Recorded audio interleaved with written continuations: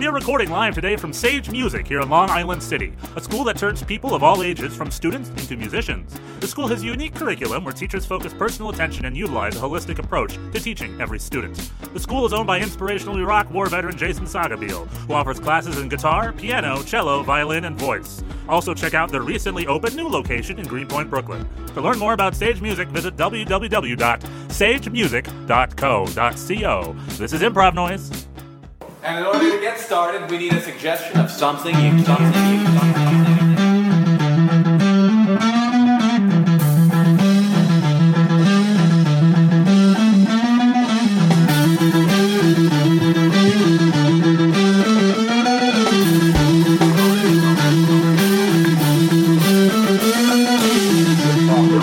Hey, what's up? This is Improv Noise. Today we had Pat Shea.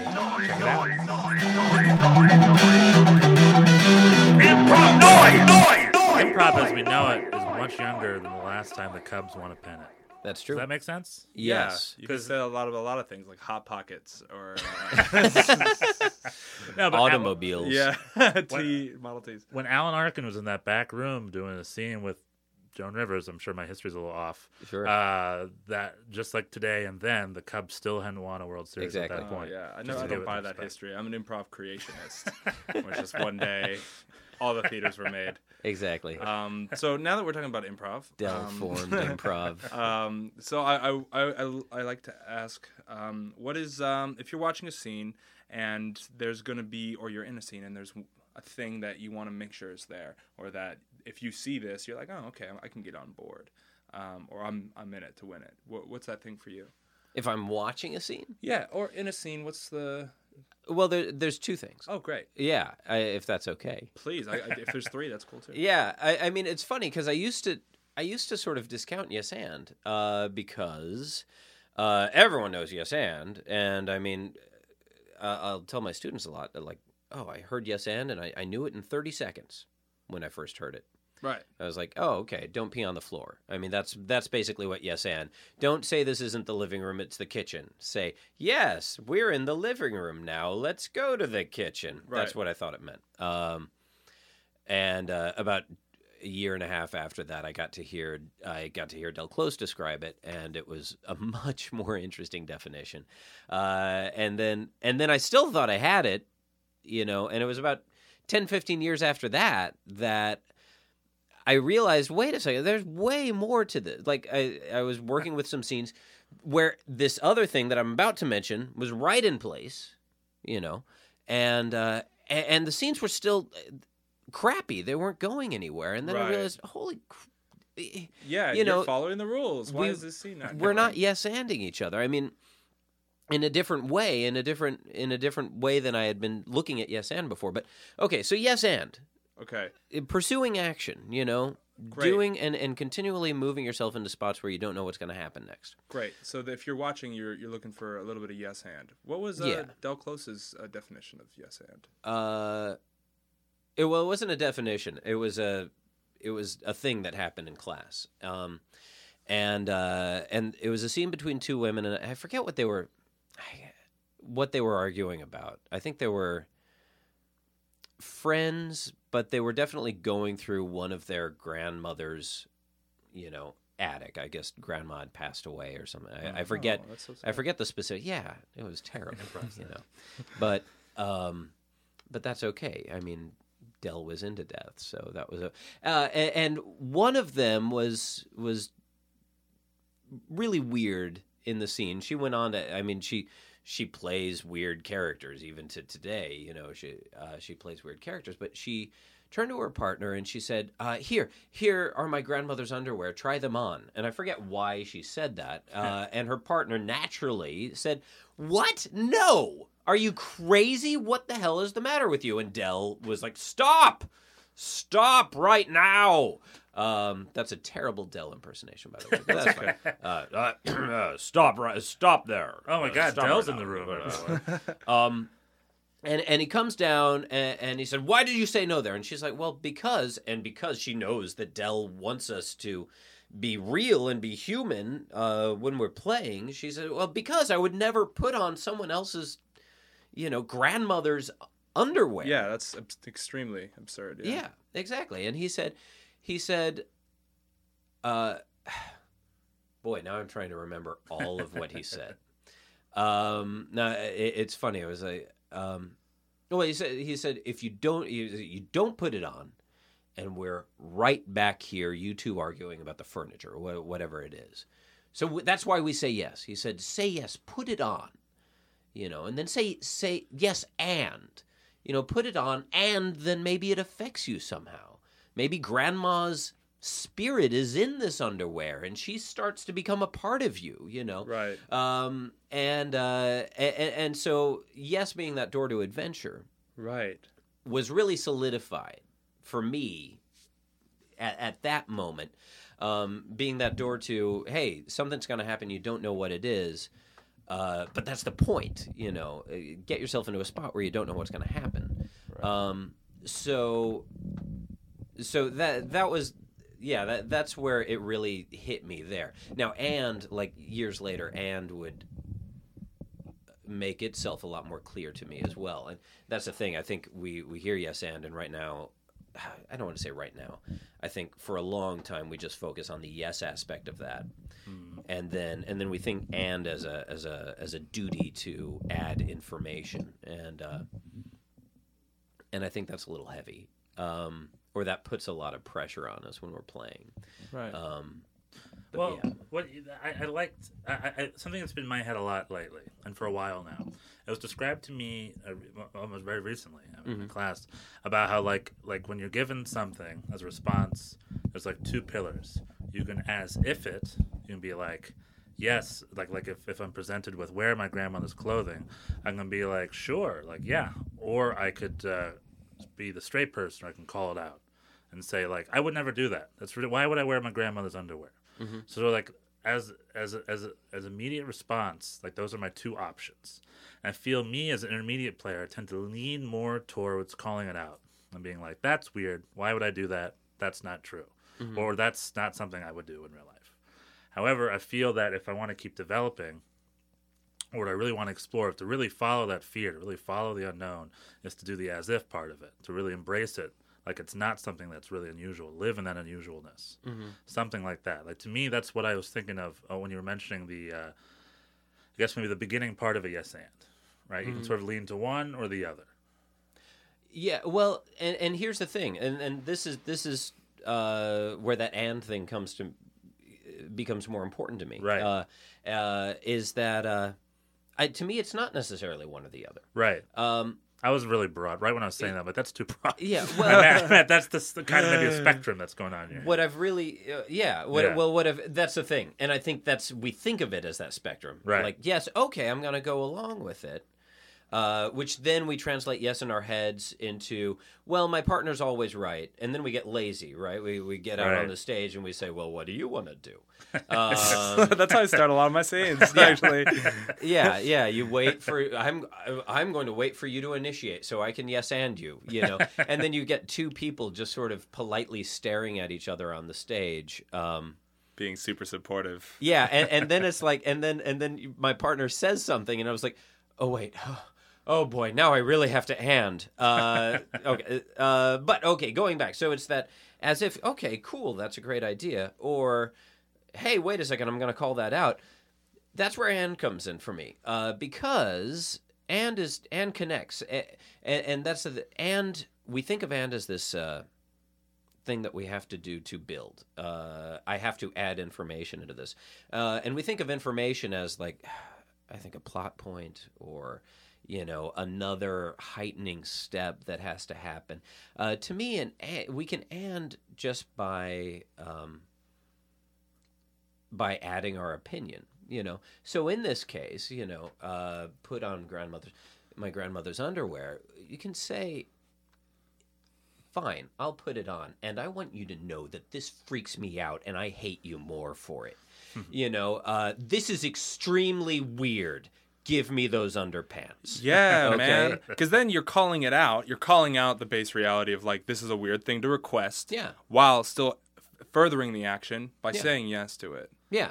So yes, I acknowledge the action at the same, and in doing that, I connect to the fact that this and with Luck, I've established this is where I'm coming from emotionally. That's the second thing when we got on this discussion of like, what am I watching for when I watch players play? Right. Cool.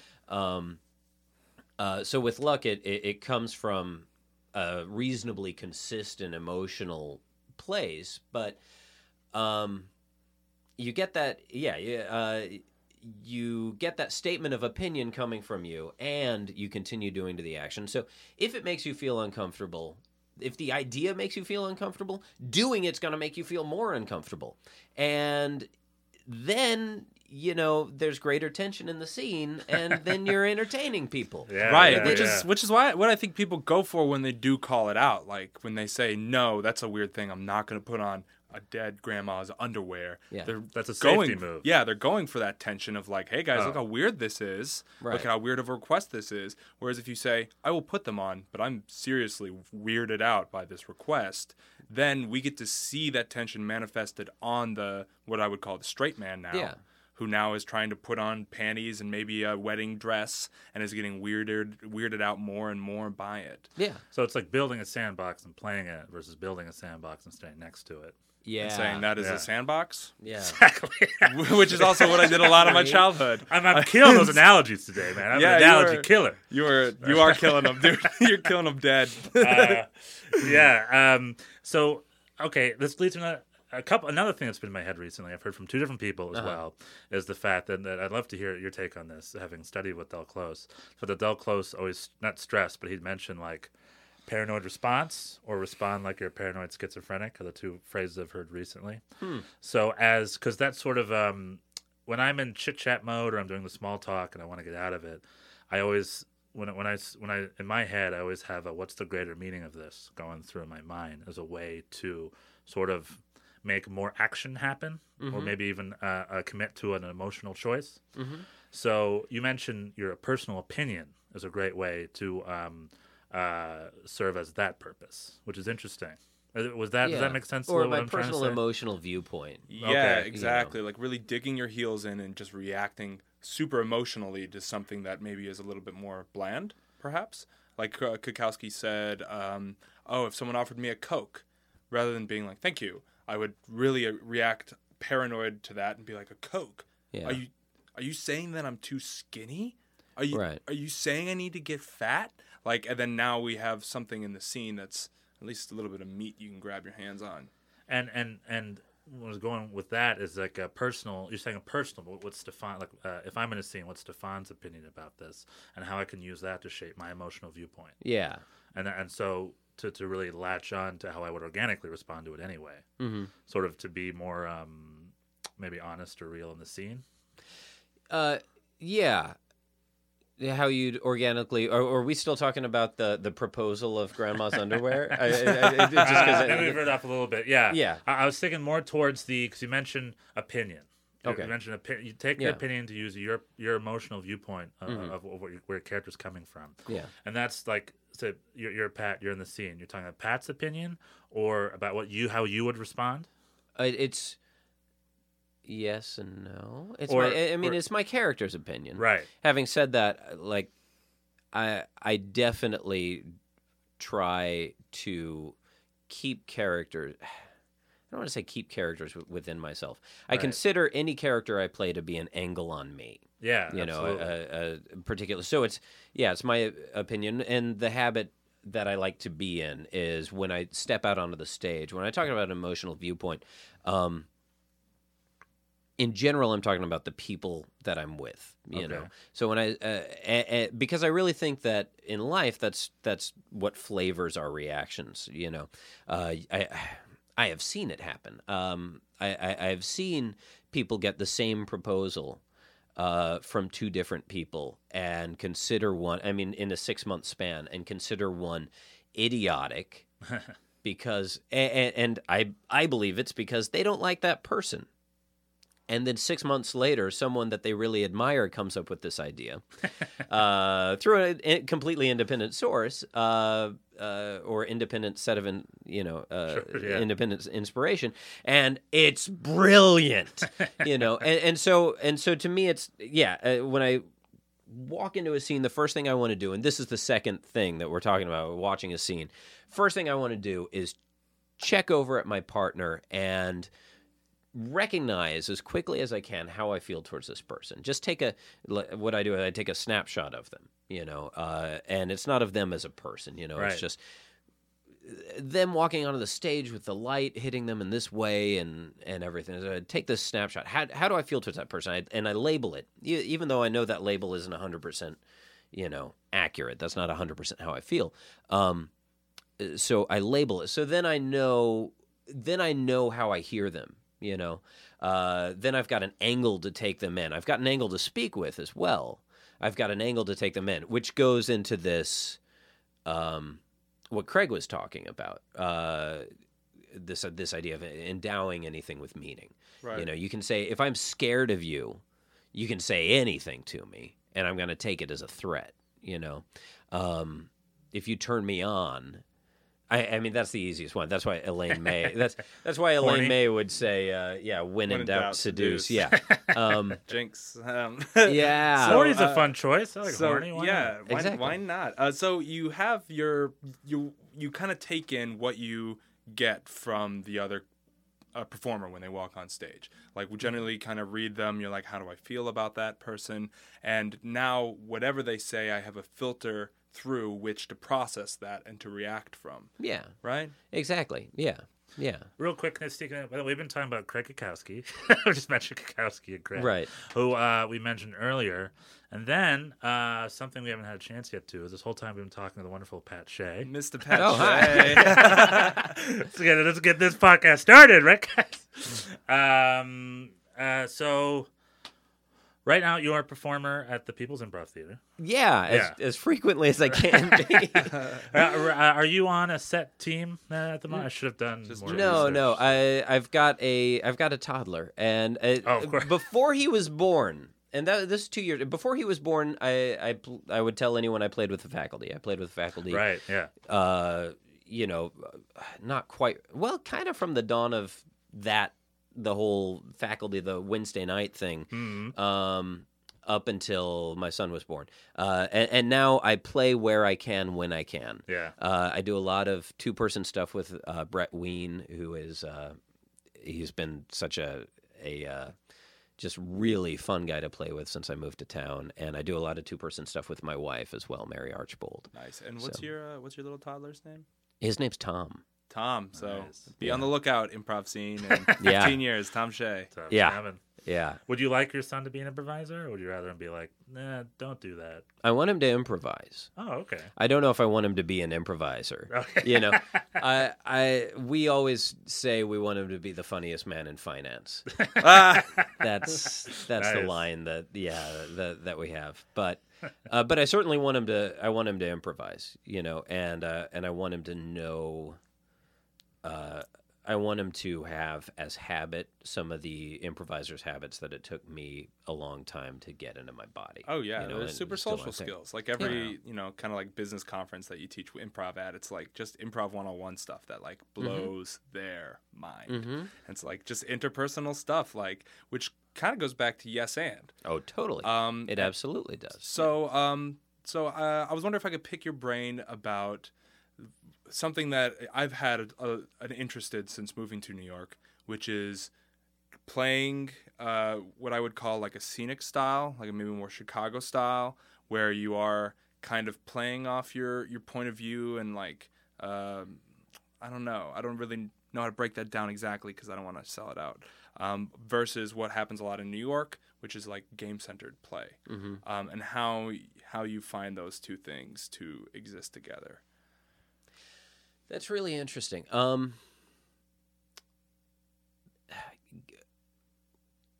It isn't like you'll never hear the term game in Chicago. I don't know. I mean, I haven't really spent too much time there since I moved here 9 years ago. So, when I left, it wasn't a term that you heard that much.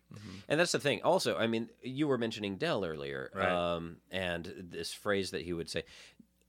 It's really interesting because Del would get into sort of here's a concept that I want you to play with, that I'm excited to play with. And that's what his class was. Like, Right. he didn't want to teach you to improvise. He assumed that teachers did that already. He'd get pretty pissed if you showed up and you weren't executing, I shouldn't say executing, trying to improvise well. Right. It was all about trying with him, by the way. You'll hear these horror stories of him freaking out and yelling at people and writing them checks to, Right, right. leave the Fun. class immediately, Yeah. stuff like that. It was all that was. I never saw that happen to people who were engaged and doing their best. Sweet. Whether they were, they could have been very untalented, Right. but if they were engaged and doing their best, he would always, engage back. Nice. That's groovy. Yeah. Oh, okay. And going to there, so he had, so like from what I understand, the whole game of the scene sort of thing came from one of those like a concept that he was playing with, and Right. he had a class of very talented people who he worked with, and very talented at doing that, and about a year later, I was in his class. And I spent a long. At the time, it wasn't big enough. Like you could take his class again and again and again. I took his class for a year, and I don't think I ever heard him say that phrase, the game of the That's scene. so interesting. Yeah. how it's What year ish? When was the That time? would have been 95. 95. Because Was that? Yeah, end of 94, beginning of 95, so the majority of 1995. Okay. Yeah. all right. Because game to me, like described to me, that means I'd imagine use that a lot with the family. Would I be wrong in saying that? Yeah. Because the family were very game. Maybe they weren't using the term game at the time. No, they were. I didn't know I was there. Those were that was the group of talented guys Right. that I was talking about, And some of them really took it to heart. Like I know, some of them were roommates and would just sort of stay up at night and come up. And you, maybe one day you guys will have Miles Stroth on. Miles, Hopefully, yeah. Miles taught a class in Chicago called Scene Maps. And it was a map of reactions, Right. that was all sort of, I would take that class. yeah, exactly. Of if then else statements almost. Everybody hitting it with the if then stick regularly. You're saying like if every so I call it the if then what I call it the if then stick. Okay, yeah. But so every response like stopping and ripping apart the if then what of everything. 'Cause I've also heard to something called mapping, like a mapping game. Oh, Where okay. you take the tropes of one thing, you take the tropes of another thing, and you merge it together. Right. Yeah. That's unrelated. No, yeah, this is a map to get through a Right. scene based on the input that you're getting. Yeah. I've heard him analyze scenes almost as like that. I call it like scene style 1A versus scene style 1B. Sure. Scene style 2A. Like I've Oh heard him my really God. break everything down. That's to insanity. to like 8 core types of scenes or something Right. like that. Yeah. Okay. So just to kind of jump back, 'cause I Oh, sorry. Yeah. So there's the game of the scene, and that can be viewed as an engine of a scene. Whereas there's many other types of engines. I would say one would be dramatic action, which is when the players affect each other and there's a change that happens. Would you agree with that? Would you add to that list? It's funny. I just don't know if I've ever thought of it in terms of engines at all, almost. Okay. Interesting. Yeah. Well, and that's the thing. I think when you prioritize a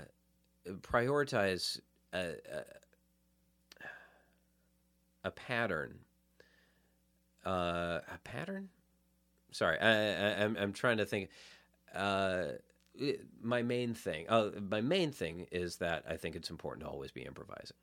Right. And I think when you prioritize any one thing too much, you miss opportunities for discovery.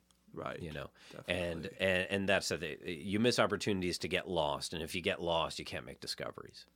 Going back to I don't want to say New York versus Chicago thing, but the game focused, pattern oriented Right. versus what I hope I still teach is something a little more loosey goosey. Yeah, a little bit more organic. Yeah, and person oriented. Right.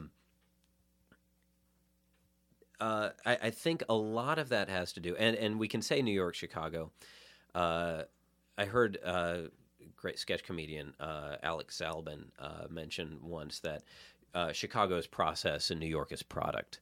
And I think that's a very apt sort of description of what the situation is here. There's definitely an interest in wanting to do well for the industry person who's in the house tonight, and that's going to want to make you concise, and that's going to want to make you tidy or make you want to be tidy, So and that's something Game offers. Game offers concise and tidy and a clear comedic arc,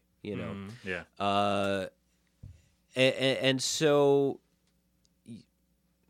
yeah, you want to ace that. I was reading an improviser's blog who I really admire him a lot, and he sort of at a certain point discounted a couple of principles that I think are very important, because he said, well, in the end, we're writing comedy after all. And that to me is like, well, wait, no, we're not writing I love that improvisation is funny, and I love that when we get in front of an audience, we have a party together. Right. I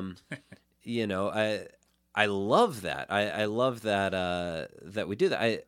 Yeah, and I think improv can be naturally funny on its own, but I do enjoy a lot. And Brian Estefan's wrapping up the improvised play at the UCB, 11 p.m. on Tuesdays.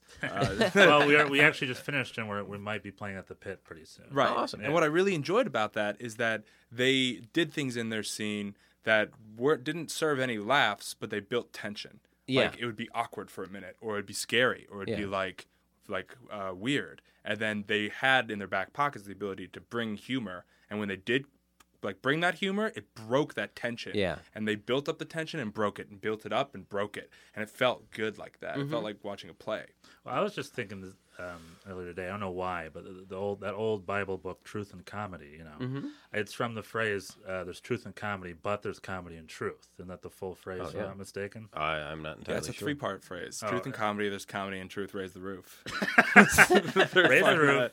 I thought it was from a quote. Maybe I think Dell said it. Maybe, who knows? That there's truth in comedy, but there's comedy and truth.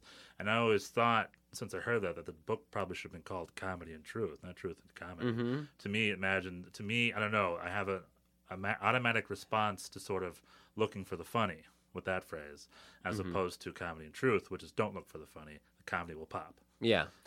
Yeah, I think it's interesting. I think at the time that it came out, that book is a big part of it's everything. Well, it's a big part of how I became an improviser. Actually, nice. Not why necessarily, but how. Because the publisher of that book lived in my hometown. No way. I know we don't want to. He lived in my hometown, and to promote it, he had a workshop that Sharna taught, and it was at his sort of summer house, which was 50 miles away from my home. Anyway, so I saw the ad in the paper, and I wrote to it, and that's a month later I moved to Chicago. Nice. How long were you in Chicago for? 10 years. Oh, wow, Yeah. very nice. Yeah. But okay, Truth and Comedy. So at the time that it came out, I think that it was comedy. The idea of comedy was stand-up. Am I saying? Yeah, it really felt like that, or at least that's how. And so this idea that and not just stand up, that it was even pre-Seinfeld. It was that sort of cocky stand-up guy. Like Comedy Central at the time was half-hour shows of cocky stand-up guys, Right. And Oh yeah, man. The 80s were the Penn stand-up Jillette boom. yelling at you Yeah. in the promos. Yeah, yeah, exactly. That was the stand-up boom. Yeah. And so this idea of going into comedy and looking for yourself, I think that's what it was trying to address, and that was very odd and novel. You're right. If it were to come out now, I think that would be a much more apt name. Comedy and Truth. And I absolutely agree with that. And it's something that I feel I can trust happens when I'm improvising. Right. You can do something that's in an improvised scene that's really funny, or I mean, that comes across as really funny. And you can go down and you can write that same script and put it up, and and it could be tragic. The thing is, it's you discovered this tragedy, and that's why when it passes through the improv scrim to the audience, they start laughing, as opposed to we planned this tragedy. Right. Yeah. So if you're not going for comedy 100% of the time, would that be a fair statement that you're not going 100% of the time for laughs? You're not going for laughs 100% of the time. I think you're still looking for tension, and tension is going to make people laugh. Right. Okay. Okay. Or at least that's what I like. What I like to teach my students: draw people off the backs of their seats. Right. So what are those things that can do that? Showing you care. You get on the stage and show that you care about the people, and that caring it can be a positive or a negative thing. It's just these people affect me, Right. And you're talking about caring about the performers or caring about the characters that are on stage. The opposite of detachment. That's how I responded when you said showing you care. Sort of not the there's a term, ironic detachment, that's passed around, or sort of used to, or so that, I've gotten that recently where they say, Stefan, you're hanging out way too close to that fourth wall. Yeah. Get in it. Yeah. So that's how I imagine that's another sort of way of maybe saying let things affect you. Right. Or I've also heard expect to be in the situation you're in. Expect to be there. That's a great line. It's yes, letting things affect you. It's funny because you can also comment on things. You just made me think of Hamlet, actually. So Right. that's Right. that's what Hamlet does. There's that whole run of Shakespeare characters. You got Polonius. well, no, I'm thinking I of, just You one just fact to do named about the- Hamlet real quick. You just named the first character Yeah. that came to your mind. That's You true. have no idea what list he's going for. Three- It's just- Is Polonius on the list? there's the social critics. No, Oh, damn it. That's just another character from the play. Polonius? Cassius, Hamlet. Brad Pitt in Fight Club. Yeah, exactly. Cassius, Hamlet. There's one other like right around there. I think time wise, when I think he wrote. Anyway, Tybalt. it? Richard Labeling III? characters. Again, another. Richard III was earlier, but anyway, you've got Cassius, the Hamlet, and they sit out and they make comments on what's going on. Not like the clown characters, though. The clown characters are kind of disassociated, and they're just there to get that's set up punchline. Maybe some of the later ones are a little more interesting. After Will Kemp died, so this is Like the fool from King Lear. yeah, that's a Thank you, everyone. yeah. Wow. Exactly. Watch Now, he's- Stefan flex his Shakespeare muscles for the rest of the cast. that's a much more interesting, that was Shakespeare's second sort of major clown, Robert. I think it's Armin or Armin. That's that That old Elizabethan English. pronunciation. Yeah. I've never heard anyone actually pronounce his name. It's pretty But cool. yeah, Will Kemp was the guy who just came out with his dog and did bits, So you get him in their early comedies just coming out and just talking to the audience and not really caring. Hamlet's great, going back to this detachment, because he comments on what's going on. And at the same time, he does it from a place where he is deeply, deeply moved and affected by what's, by... That's so Yeah, hard. How do you walk that line? So if I'm an Yeah. improviser and I'm in a scene and I'm like, oh man, this laundry lady is scamming everybody in this laundromat. And that's like the thing. Stop it. Stefan. No, I love that premise. I'm smiling 'cause I love that premise. Did you Fonz have giving a me a laundry face. incident, Brad? No, I've only had trustworthy laundry matters. All right. Laundry matters. Not me. And so let's say I notice that's what's going on, and the audience may not be aware of it. The other improvisers might not even be aware of it, but I'm laser right now, and I'm noticing that that's what's going on. How can I point out to the audience, or maybe not point out to the audience, that this is what's happening while still being in it and not just being like, hey guys, this is a scammy, laundromat, and then totally sell out the scene, right? So Yeah. how can you do that? How can you label and still be in it? You do just that. So what does that do? She's stealing everyone's lawn. Is that what she's doing? She's stealing everybody's unmentionables. Okay, yeah. Yeah, Flesh exactly. the premise So out more. Yeah. So she's stealing articles of clothing from people and behind their backs. They don't even notice. Yeah, exactly. So you can. Do you want to comment out to the audience, or do you want to comment to her?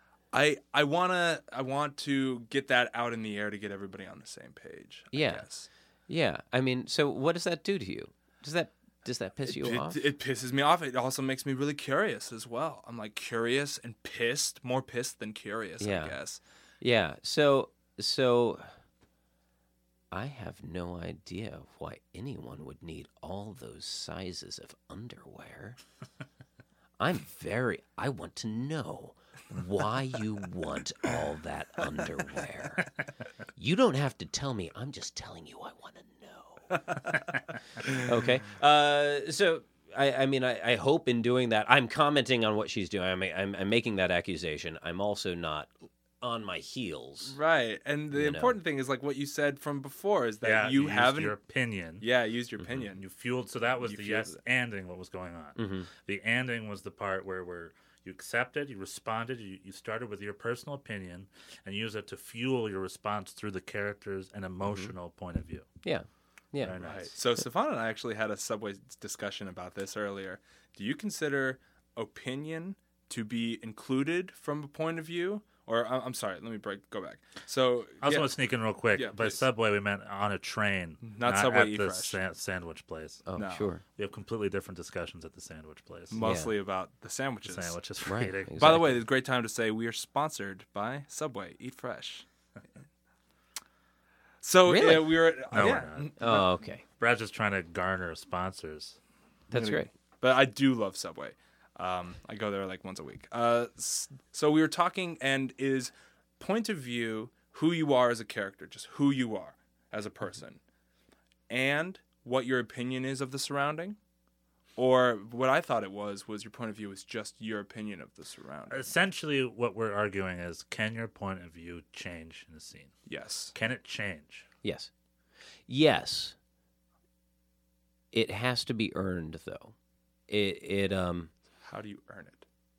You earn it by acknowledging what made you change and taking the audience with you into that new place. So if I open a back room and I see a bunch of little kids sewing the underwear into, like, I don't know, support our troop supplies and like bags and stuff for the troops, I might change my opinion of Right. what she's doing because of that, and that's like earned because of the circumstances. Well, it's earned because of what you did. Where were you coming from in the first place? Did you said she? The laundromat lady. Oh, Going back to that laundromat premise. lady. Yeah. Okay. The laundromat premise. Okay. Oh, so she's stealing underwear in order Make something for the troops. to make Just her trying to think of 80 something generally children positive, yeah. break their fingers in sewing. Yeah.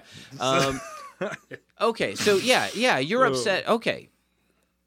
You're upset. The thing is, you have to acknowledge what's making you change, and that I think is something that we don't do. Or I mean, I find it rare that improvisers do that. They slip out of something because they don't find it appropriate anymore, which is retreating out of your attitude. You don't retreat, you attack into it. Or I don't want to see players retreat. I want to see them attack into this next field, you know.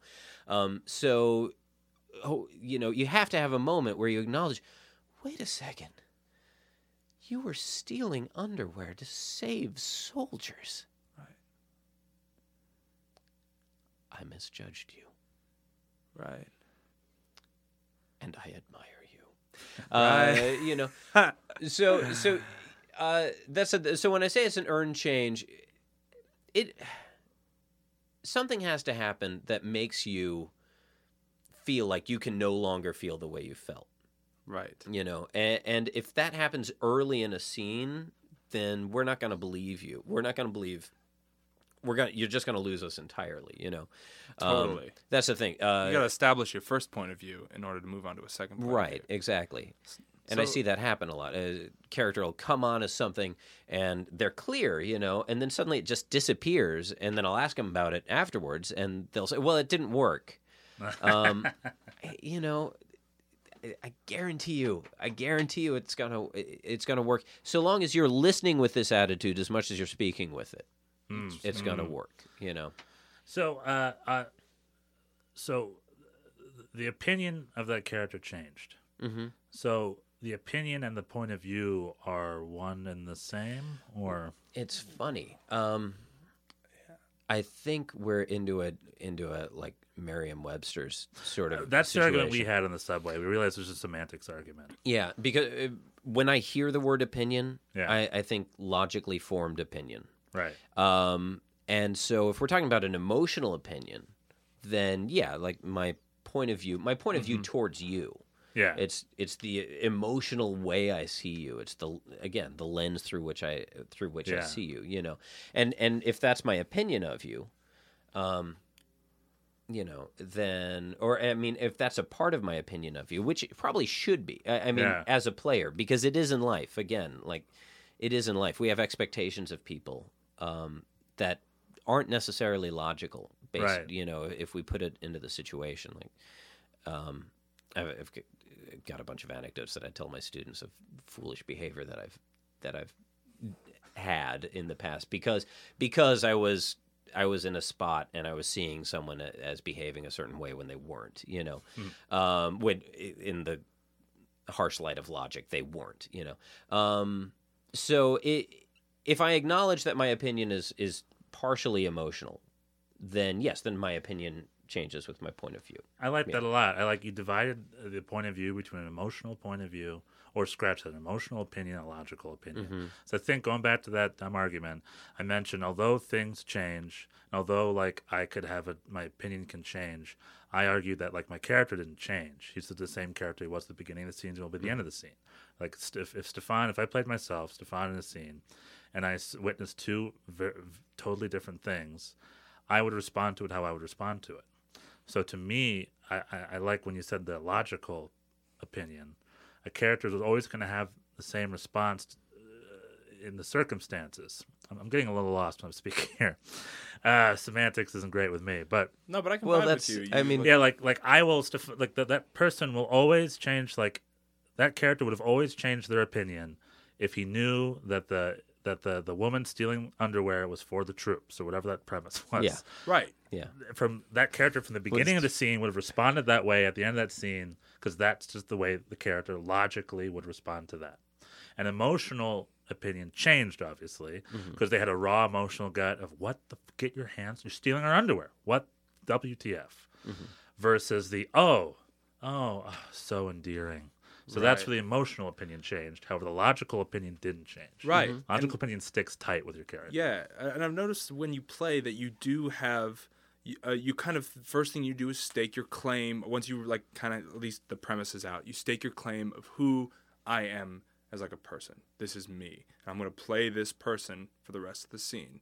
Yeah, things can change. Circumstances can change. But you're still Stefan. You're not a fighter pilot all of a sudden. Not yet. Cross I'm in your flight fingers. school. I'm in flight school, everyone. That was a joke. I'm not in flight school. The thing is, when you're improvising, you can just go straight to being a pilot. Yeah, you don't That's have what to I'm go talking through about. the red tape. You can just go straight to being Top Gun. You're right I there. became an improviser to pretend to be other people, but not be as good as those people. You can That's be essentially better. it. Yeah, that's You true. can be better. On that note, is it time for a little improv set? Yeah, let's roll up. All right.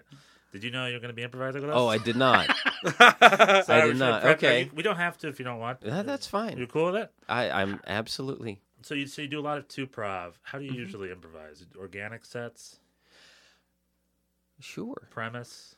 Oh, no. Get a suggestion and go. Yeah? Yeah? Okay, cool. You know? That seems to be like out of the two Chicago. You're our second Chicago person. Yeah. That's the answer that came up twice. You're saying. hope you're not offended by I it. hope you're counting. You're counting Craig as Chicago. the other? That's a huge honor to me. Oh wow, Yeah, Craig is. he's the man.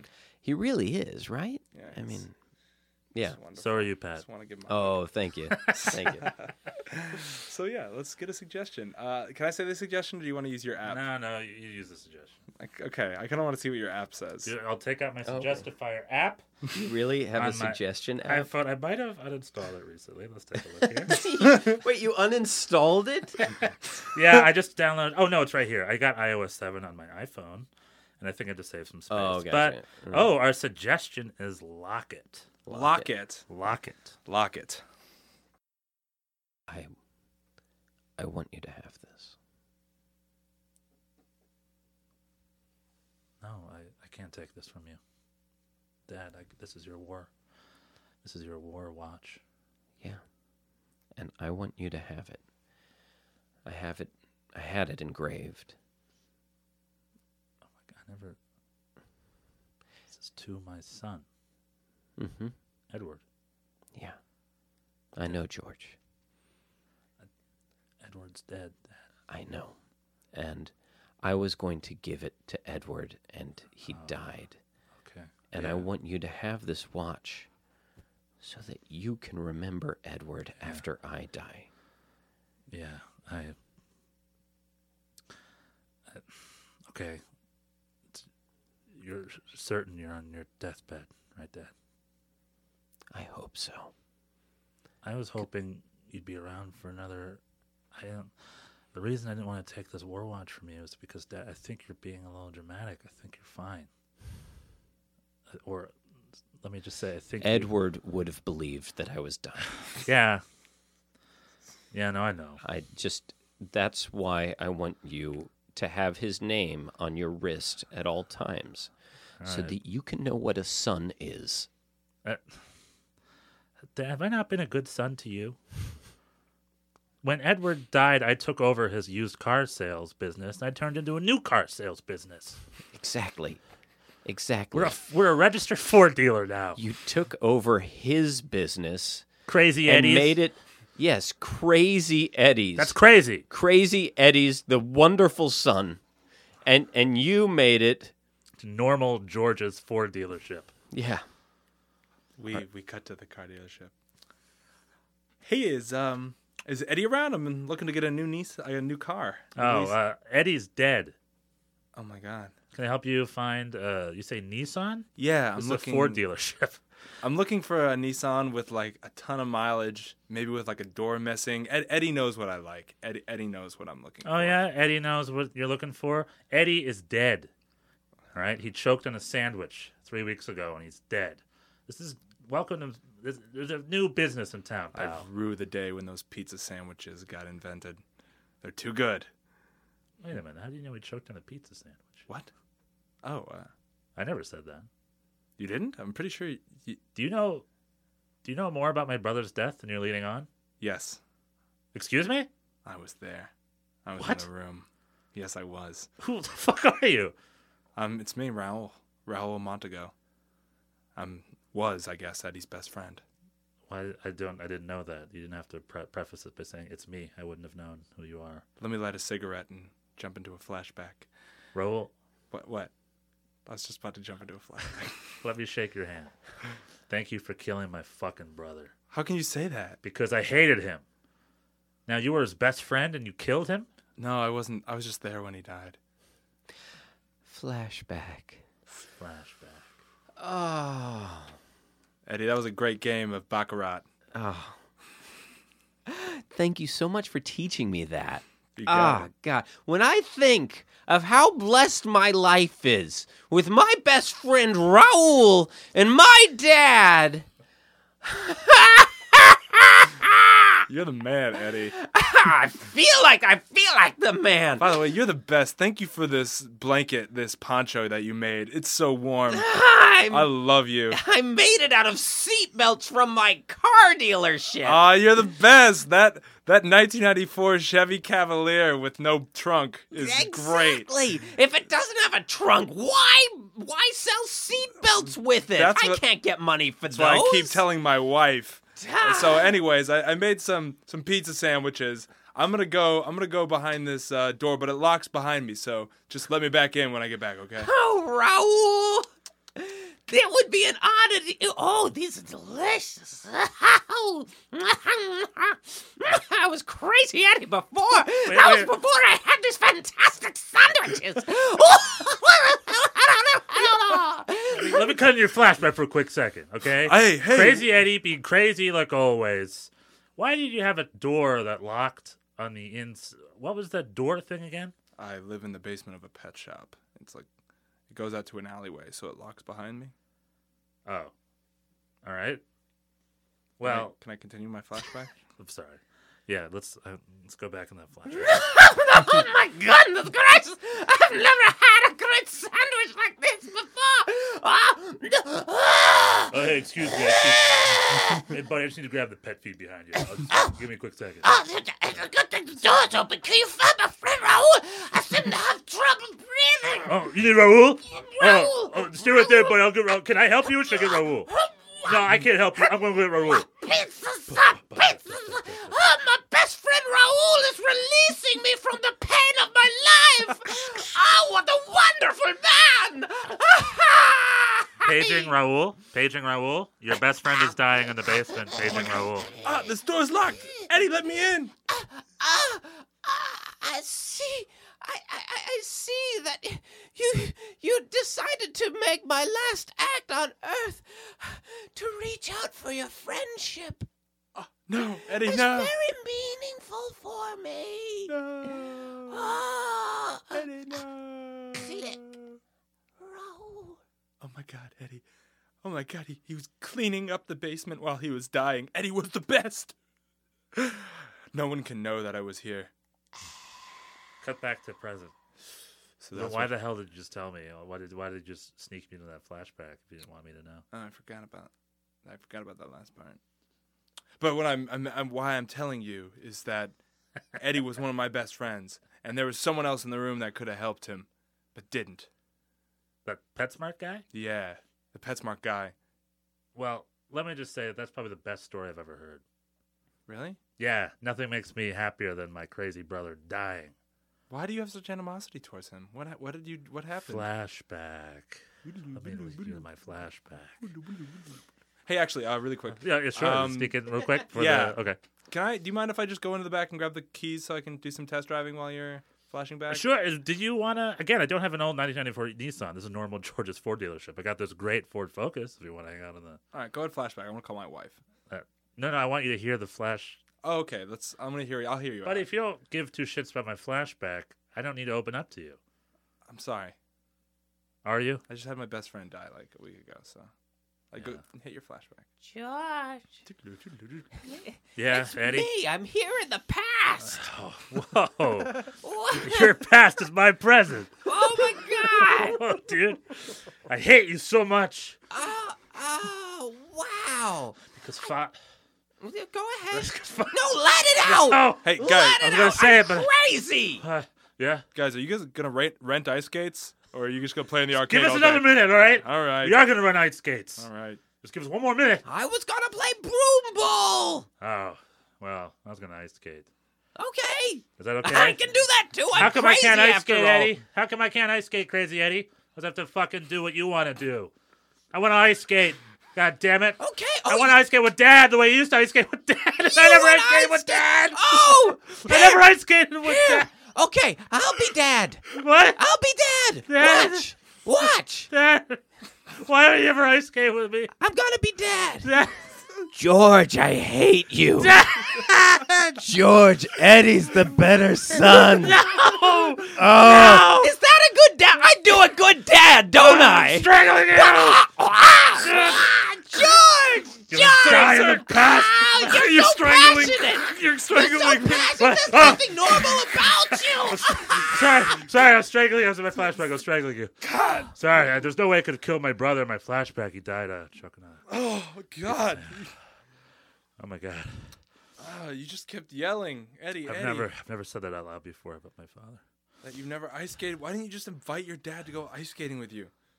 You know? Why didn't you just go It with just him? flat out never occurred to me. George, I'm still in your past. Eddie! Get out of my mind! I'm Eddie! always gonna be in your No! past. Eddie! You're gonna Root trap you me on. You're gonna trap me in my own past? You are trapped in your past. God, I'm a foot I'm short. just always here. Oh, that's all I was saying is I'm always gonna Oh, be here. sorry. If you ever miss me, you Oh. ever want me, I'm right here. I'm in your past. Eddie, I'm never gonna want you or miss you. I'm never gonna hop in my damn past. A, it was back when I was single, not with my beautiful wife, Carla. Oh. And B, I had a smaller dick. It's a long story about a smaller dick. I really appreciate that you find Carla beautiful. Thank you so much for that! See. Nice. That was fun. Oh my god, that was bad shit. That was so much fun. Oh, that was. Thank you for playing with us. That was- It's an honor for us. Oh, Yeah, that was fucking Thanks awesome. for That was having me. freaking awesome. Thanks for having me. It's funny. I wonder what that will sound like. Someone's going to be listening to that in their headphones, and Yeah. Oh uh, my gosh. That's also one of those things where, like, I'm Yeah. doing this podcast, improvising audio only. Oh, yeah. Requires one or two, like, different techniques, kind of, because I've heard sets we've done in the past where we're in the sound booth, we're looking at who we're playing with, but there's no way to hear that. Like, I can't hear who we're looking at. It's just one of those things that you kind of have to have. Maybe it's just a challenge or something we've got to balance with, things like that. that was my team, Georgia Pacific, back at I.O. That's what we did. We did Classic team, legendary team.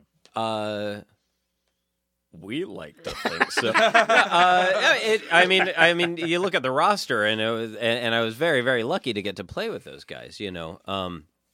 Not just the ones who are the household names are household names for improvisers now, but then the one who started the. One of our guys was the chair of the Artificial Intelligence Lab at Northwestern University. No way. Yeah, and he has a company now where you enter in data and it writes stories. It's software. It's software, and so like it writes like AP reports of softball games from across the country. Like parents keep stats and they feed it in, and it writes like an AP style news report. Holy moly. But then he also sells it to companies who process data. Store by store data and it writes a story of the year. So, yeah, the Is it for like the NSA. newsletter or something, or What's that? I don't like for a newsletter? I imagine Not what for would they do? for a report. Okay. As opposed to the presentation that's like what happened this year. I mean, in conjunction with that, I guess. Right. You get a book, that Wow, this that's is the so cool. story of the company this year. But anyway, but we did the bat. I mean, that was I Night, yeah. I had the horrifying night where no one had performed that in front of an audience before, and we were so afraid we'd get run out of town. I know you said we don't talk history here. We were so afraid we were going to get run out of town if we did it. We signed up for an improv festival in Kansas City. Nice. And so we're like, we'll do it down there. Oh, our dirty little secret. Yeah, exactly. And that's the thing. Like, we had practiced it a little bit and the sound waves, but when you got it in front of an audience and, two scenes in, you're sort of like, boy, are we losing them? And then it changed, and then it turned, and the show started to pick up.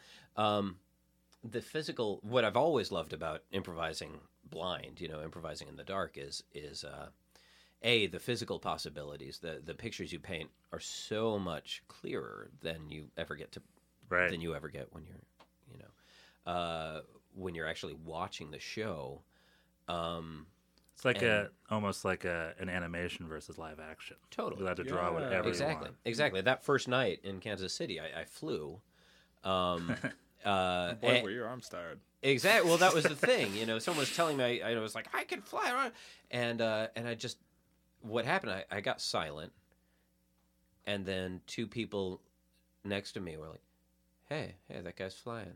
Look at him go." Nice. And the picture was, the audience obviously had the picture, because they gave that response, And then later I played a quadriplegic who raced on the Indy circuit without a car because I rolled so fast, which is like That's a concept. nice. You can take these like crazy choices and be like, "Yeah, audience, chew on that for a while." Well, it's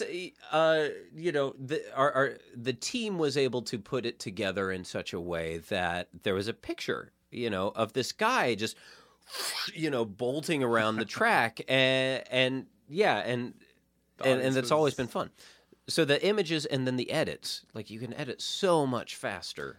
I love the bat. Like it's my friends tell you it's one of my favorite forms. Unfortunately, it's hard to see. People don't really do it much. No, that was a stupid joke. You can't see it because it's blind improv. But teams don't do it much. I saw a great bat at DCM. I want to say 2 years ago. Joe Bill was instrumental in the development of the bat. Yeah, he was right? our coach. Yeah.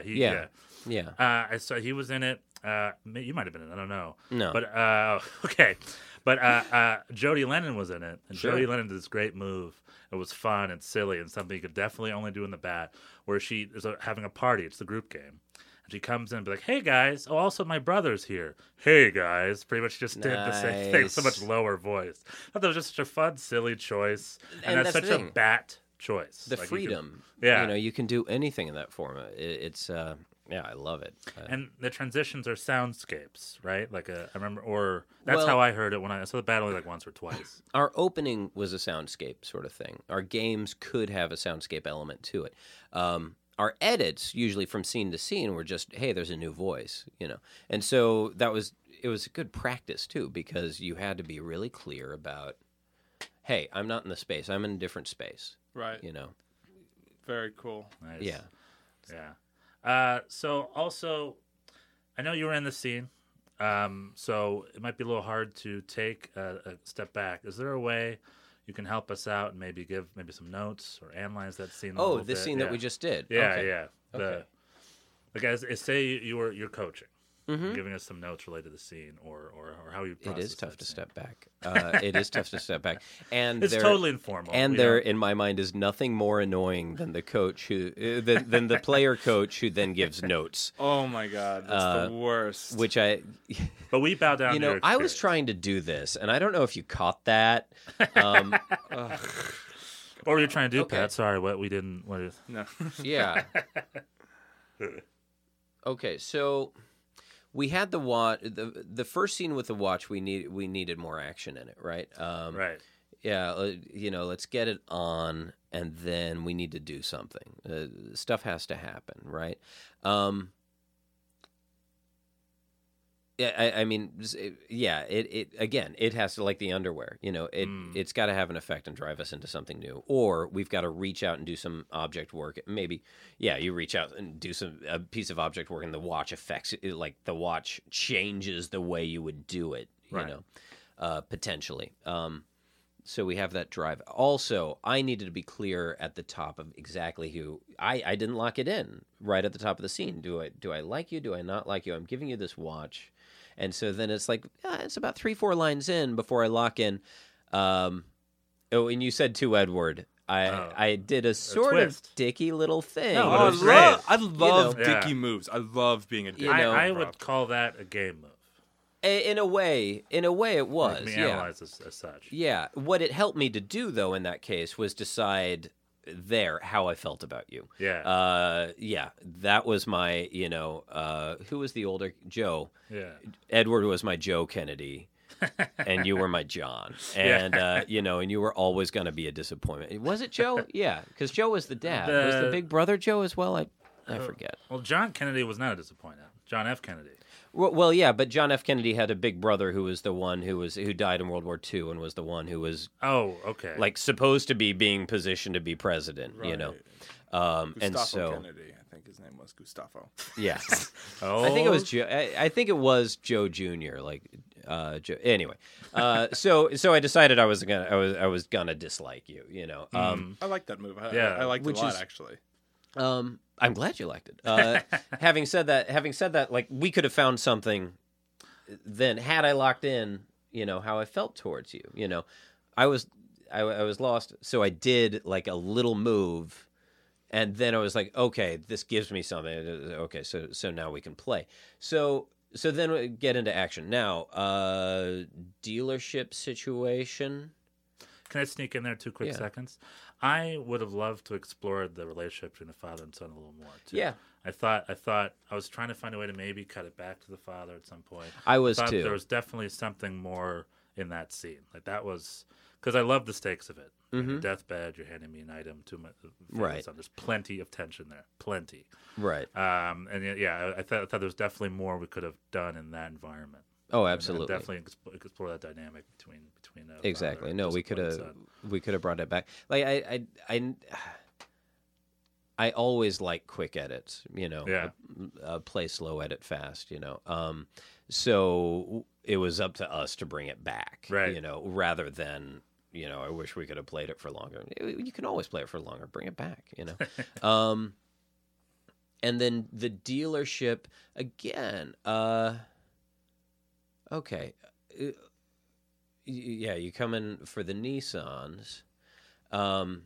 Okay, this is normal George's, and there's an immediate stake there, right? Because you despise him, and then I want you to have a stake towards him. Right. You're sort of explaining where you're coming from, and yeah, obviously. Wait, what was it? Edward? Obviously, Edward told you something about George, right? Yeah. So what is that? Right. Maybe you're laughing at him. Maybe. Just so that you have that emotional presence to the way you're addressing him, and then we come into, we come into the flashback. Raoul. You labeled yourself as Raoul Yeah, Montague. Montague from Shakespeare's Romeo and Juliet, Yeah. by the way. One-ups. Let's sneak that in there. Well. I know so much about Shakespeare, you guys. Exactly. Who's the other? Iago. That's it. Yeah. Or social critic. Polonius. Cassius, Hamlet, And Polonius. not Polonius. God. I'm being a dick, sorry. Dell apparently You are won. Polonius. Well, Dell did win a Jeff Award for playing Polonius to Aidan Quinn's Hamlet. Is that the Goodman? Yeah. Or the No, Stepper? it was at a theater that I don't think exists anymore called Wisdom Bridge in Chicago. Ooh. But I like that name. he told me what Robert Falls called him to ask him to play it, and he was like, "No, I will not do it." And Robert Falls was like, "Why?" And he's like, "It's a terrible part. Everyone does it wrong." And that's why Robert Falls was like, "That's why I want you to do it." Sweet. Yeah, I did get to see him act once, and he was, man, he was, boy, he was good. Oh, wow. Yeah, in All's Well That Ends Well at the Goodman. Nice. Yeah. Okay.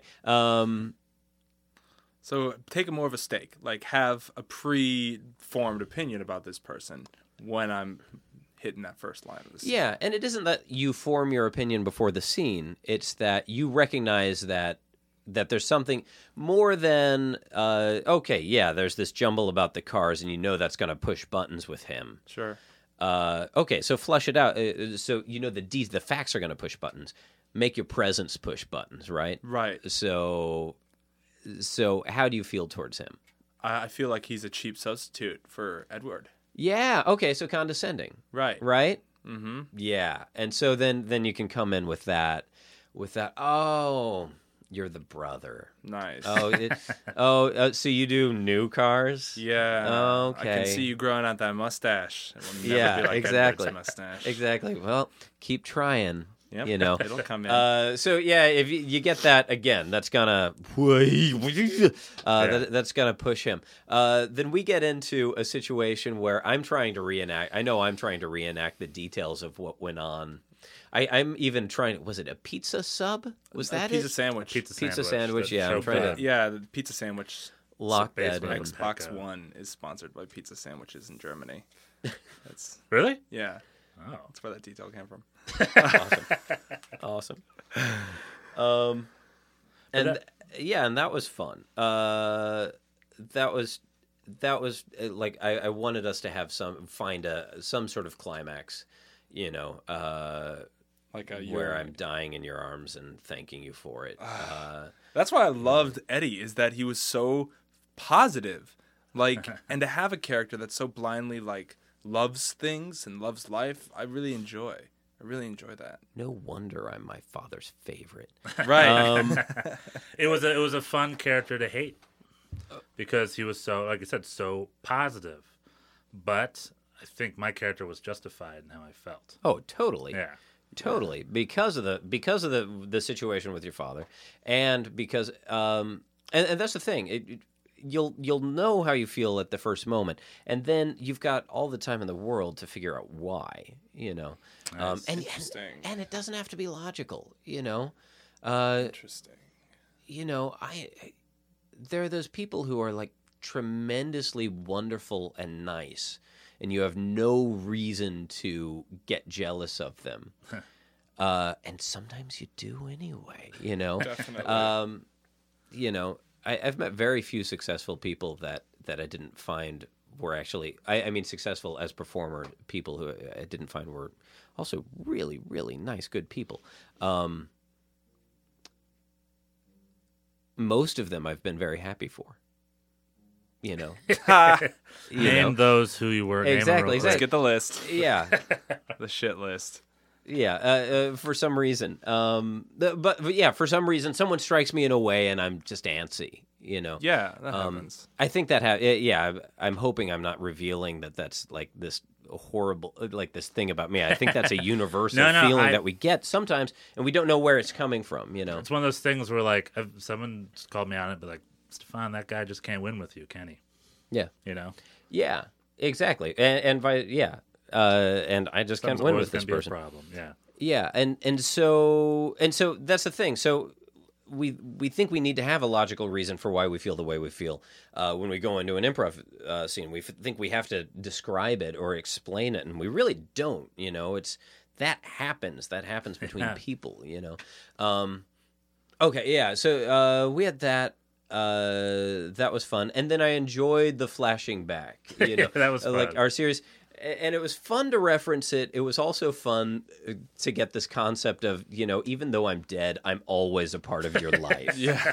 You know, you are stuck with me because we're in each other's memories. Like I'm always gonna be in your head. You know, which I think was fun. I really like that part where you were like, Dad never took me ice skating.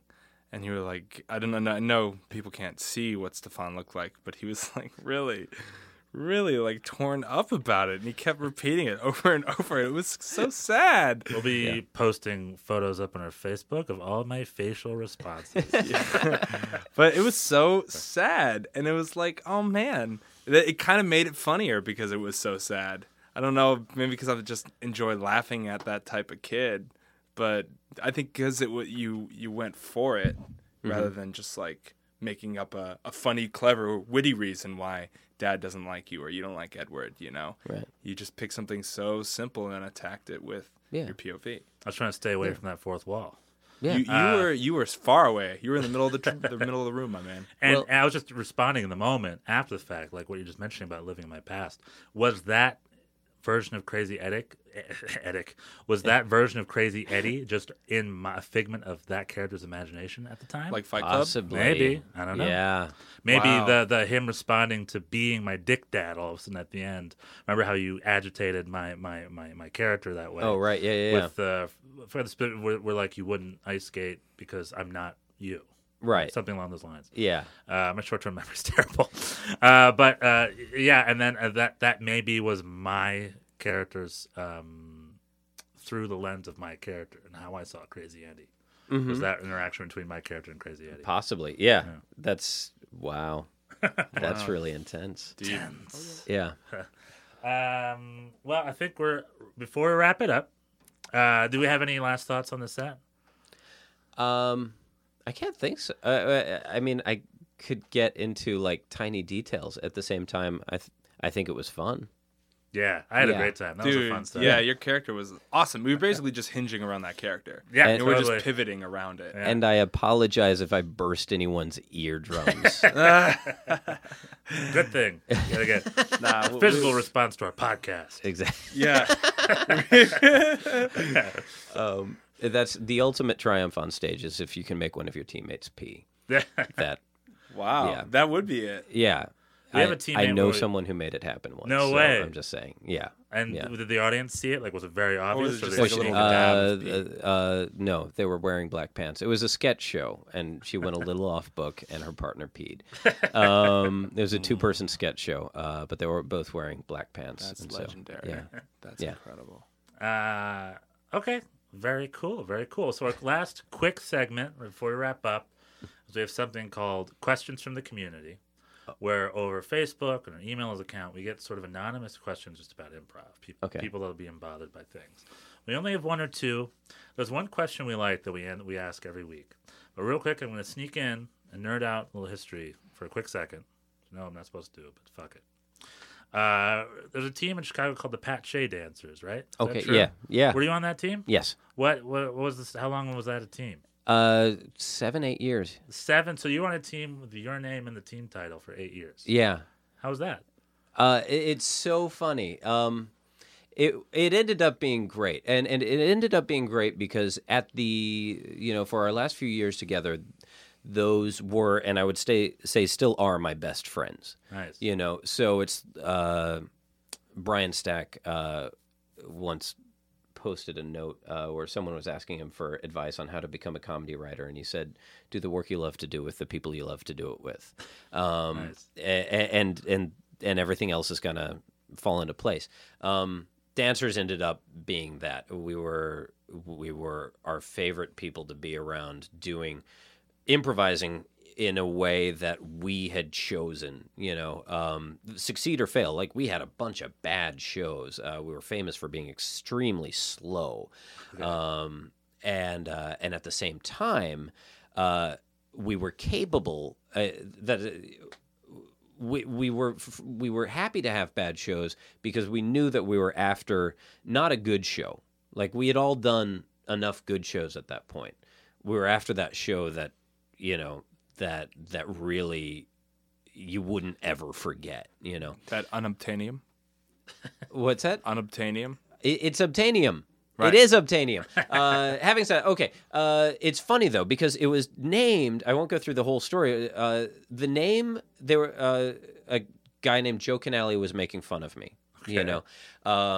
We were all joshing around at the first time we were put on a team together, and like, just get out of my way. When we get up there, because we met like 10 minutes before we went on stage. Like, we were put together as a team. Wow. And we knew each other. Okay. But and Joe, like, someone said that, I said something like that, and Joe was like, "Yeah, I know. I've played with you. In fact, let's just call it the Pat Shea Show." No, let's call it the Pat Shea Show starring Pat Shea.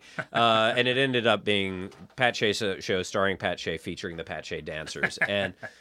And I was like, that makes me uncomfortable. When someone was like, "That's a good team name," I was like, that makes me uncomfortable. And they were like, "Done." So originally it was this thing that was sort of embarrassing, or not embarrassing. It was personally embarrassing.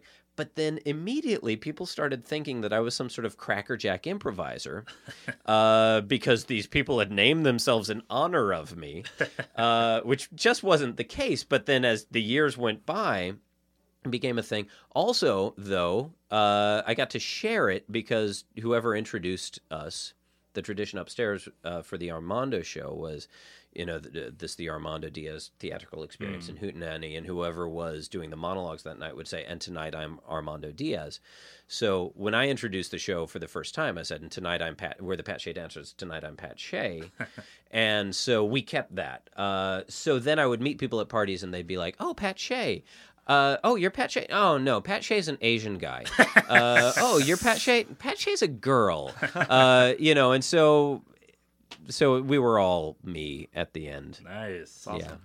Yeah. So that's a long answer to a short question. I wanted to hear that. You coached by Dan Sipp, is that true, for a little bit? Or did I make that up? Dan was one of the dancers. He was on that team. That's Yeah. what I meant. Yeah. So we've worked together a lot. You're from North Carolina? Yeah. Awesome. He was a big part of the IO South program. That was Yeah. there for a while. Yeah. Dan is one of my favorite people on earth. Yeah. I've seen him improvise together a few times. He's a total killer. I know. In a good way. That's another long anecdote. Dan is, there was a time in my life where I was like a long form snob. Right. And it was that same festival, the one where we did the bat the next night. We did the bat for the first time the next night. Yeah, Kansas City. I think we were in Missouri. I don't know. But the night before that, because word had gotten out, you go to these regional festivals and people think you're a rock star because you do long form. And like, it was just when word had gotten out about that. And so a number of groups from Chicago were there, and some of them had this attitude of like, well, we do long form, which you'll hear still. We don't do comedy sports. We do long form. And a group came out and did long form, and I won't name names. It was the most artless, borderline racist, stupid set I think I had ever seen. Not ever, but it was really poor. And it wasn't. And that's the thing. Long form being art. This is art, And then they come out and do this, and it's like, and then Dan came up with his group, and he's like, seems like everyone's doing long form this year. We're going to do some short form. And they did. This was before he had moved to Chicago. Right. And they came out and did really powerful, well-paced, really intelligent scenes, like just one after the other. It was just a great show. And probably with the Transactors company. Yes, it was with the Transactors, yeah. And it was such a great show, and I was like, wait a second. And that's one of the things that has kept me improvising for all this time. It's like, improv, you do the show you want to do. You are absolutely as much of an artist, as much of a comedian as you want to be. You choose the show. You choose the improviser you want to be. And then it doesn't matter if you're doing long form, short form, anything like that. It's the integrity you're holding yourself to, So Dan taught me that lesson at that time. And then I was really blessed when he moved to Chicago and eventually ended up on my team. And we got to work with each other every week. Yeah. That's groovy. It was awesome. Yeah. Long answers to short questions. Hey. Sorry. No, that's Honestly, I think that's a good thing to end on. Yeah, I Hey. think this too. Yeah. Uh, Actually, one thing before we wrap it up, I'm trying to start a sticker campaign for Improv Noise. Uh-huh. So if you could just kind of give a rally call and say, "Go out there, improv troops, and stick 'em." If you could just say that. If you could just say, "Go out there, improv troops, and stick 'em." That's what our campaign is. So you want me to say that? Yeah, just if you wouldn't mind, just kind of say that. Just kind of like to wrap up the cast. Right.